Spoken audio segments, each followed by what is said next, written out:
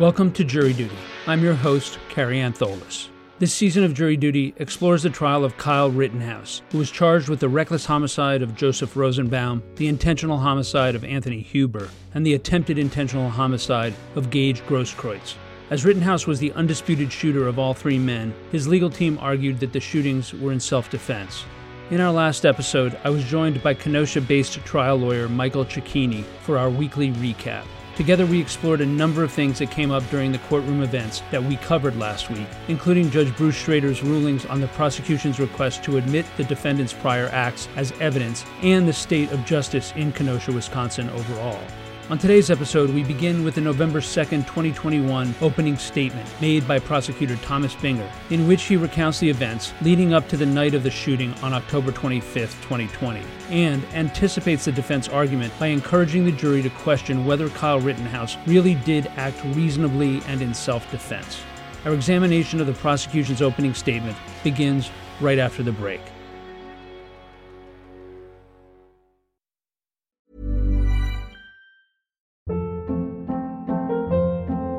Hold up. What was that? Boring. No flavor. That was as bad as those leftovers you ate all week. Keke Palmer here, and it's time to say hello to something fresh and guilt-free. HelloFresh. Jazz up dinner with pecan-crusted chicken or garlic butter shrimp scampi. Now that's music to my mouth. HelloFresh. Let's get this dinner party started. Discover all the delicious possibilities at HelloFresh.com.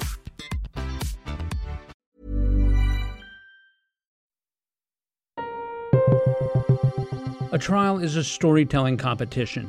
Lawyers battle to outdo each other in convincing the jury of their version of events. And just as any powerful story needs an arresting first chapter, a trial lawyer relies on the opening statement to grab the jury's attention. The prosecution, having the burden of proof, gets to go first. Kenosha County Assistant District Attorney Thomas Binger, the lead prosecutor in the case, rises to address the jury. The evidence in this case will show that on the night of August 25th, 2020, here in our community of Kenosha, the defendant Kyle Rittenhouse, who was 17 years old at the time, had armed himself with an AR-15 style semi-automatic rifle loaded with 30 rounds in the magazine. Binger is thin and sports short, gelled brown hair and a graying anchor goatee. He wears dark-rimmed glasses and a gray suit with a purple and gray plaid shirt and a periwinkle blue tie and pocket square. Binger lives in nearby Racine County. He originally hails from South Dakota and attended the University of Michigan Law School. His first sentence to the jury suggests that he assumes that the panelists will find the very nature of the weapon that Kyle Rittenhouse was carrying on August 25th dangerous and inciting, particularly when combined with Rittenhouse's young age. Binger continues. And using that rifle, he shot and killed Joseph Rosenbaum, an unarmed man. The shot that killed Mr. Rosenbaum was a shot to the back. This occurred after the defendant chased down Mr. Rosenbaum and confronted him while wielding that AR-15. The evidence will show that the defendant fled the scene of the dead body of Joseph Rosenbaum without stopping to offer any aid whatsoever. And as he's running, word spreads from the crowd on the street that there is an active shooter running through the area. And the citizens there attempt to stop him. They approach the defendant. One person hits him in the back of the head. One person takes a swing at him with a skateboard. That individual is Anthony Huber. Eventually, the defendant loses his balance and falls to the ground. An individual who is the subject of count number 2, the unknown individual, runs in at that point and attempts to kick the defendant in the face while the defendant is on the ground. This unknown individual is unarmed. The defendant, in response, points his AR-15 directly at this individual as this individual is literally flying over his body and discharges that gun twice. Luckily, that individual was not hit. But clearly, if he had been hit, the wound would have been severe, perhaps even fatal. Immediately after that, Anthony Huber, who is holding a skateboard, comes in and reaches for the defendant's gun.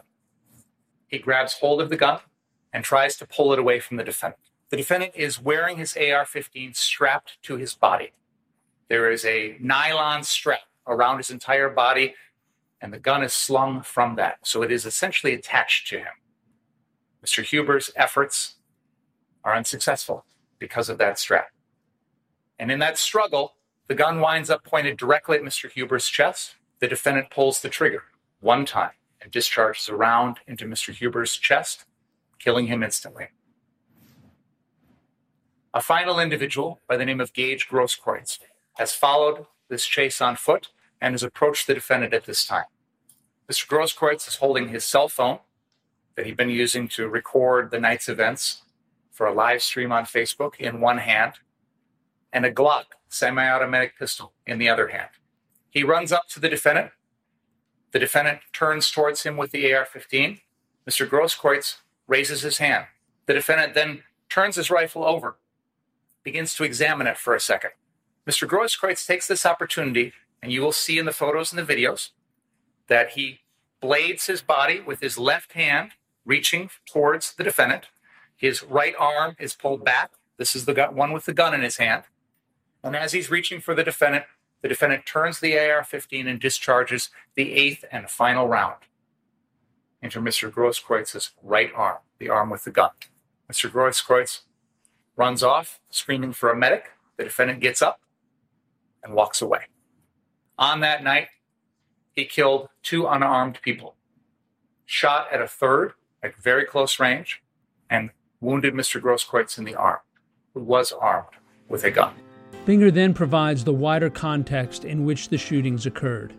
As we all discussed yesterday, this occurs during the context of the events following the shooting of Jacob Blake, which occurred on Sunday night, August 23rd, 2020. And we all know that within a short period of time after that, the community erupted in protests, looting, rioting, arson, and violence. Sunday night and Monday night were 2 of the roughest nights that our community has ever seen. We are well aware of the damage that the uptown area along 22nd Avenue suffered. The probation and parole office on 60th Street, the furniture business there, Car Source, one of their locations on Sheridan, and other properties around town that were damaged. Fortunately, in the entire sequence of events, this was all property damage. And one of the things we all agreed on yesterday is life is more important than property. Up until Tuesday night, despite all of the things that the community had experienced, no one had been killed. It's that time of the year. Your vacation is coming up. You can already hear the beach waves, feel the warm breeze, relax, and think about work. You really, really want it all to work out while you're away. Monday.com gives you and the team that peace of mind. When all work is on one platform and everyone's in sync, things just flow. Wherever you are, tap the banner to go to Monday.com.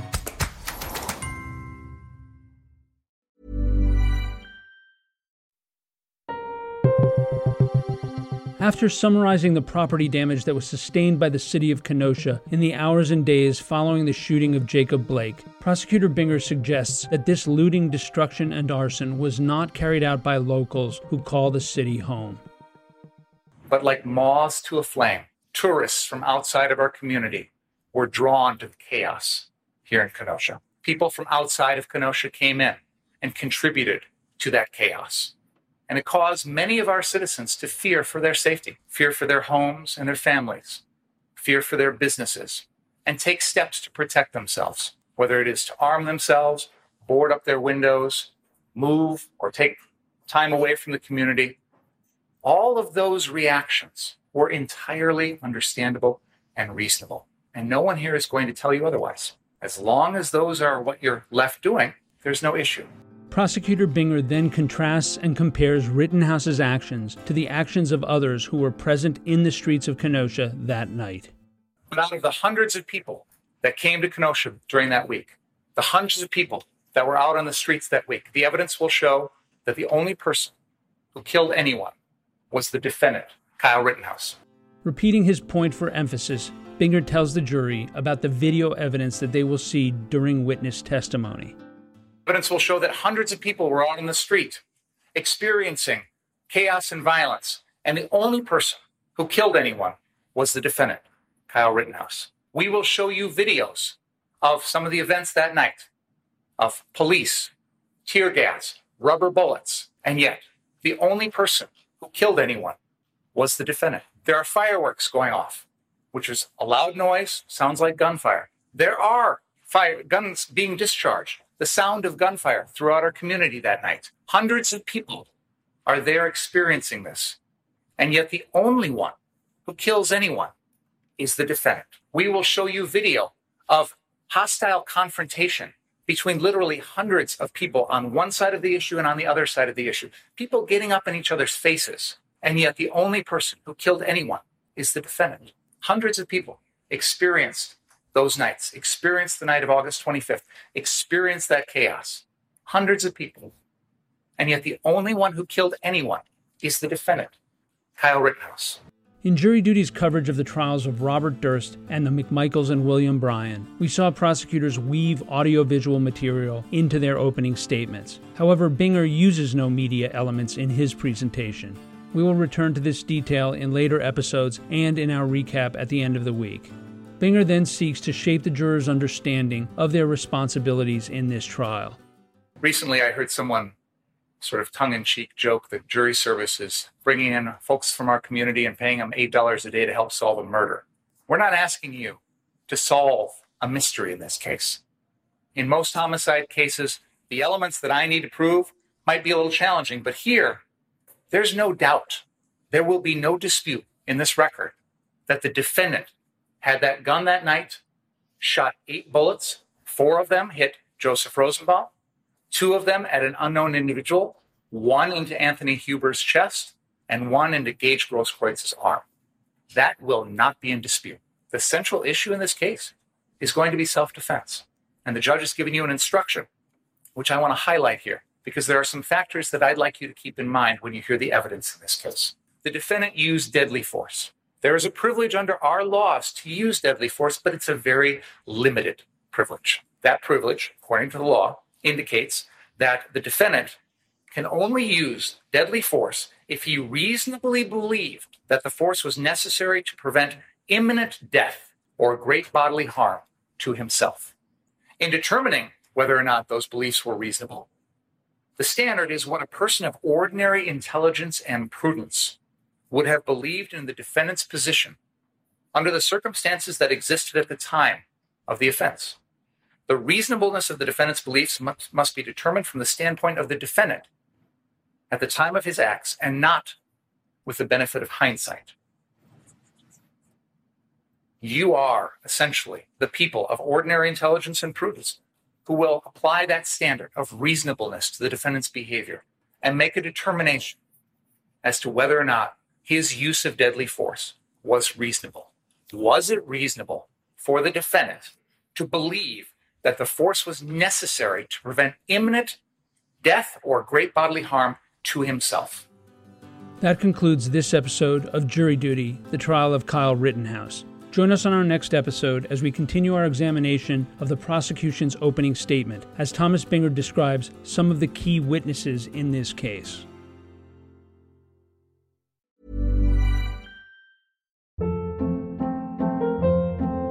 Hold up. What was that? Boring. No flavor. That was as bad as those leftovers you ate all week. Keke Palmer here, and it's time to say hello to something fresh and guilt-free. HelloFresh. Jazz up dinner with pecan-crusted chicken or garlic butter shrimp scampi. Now that's music to my mouth. HelloFresh. Let's get this dinner party started. Discover all the delicious possibilities at HelloFresh.com.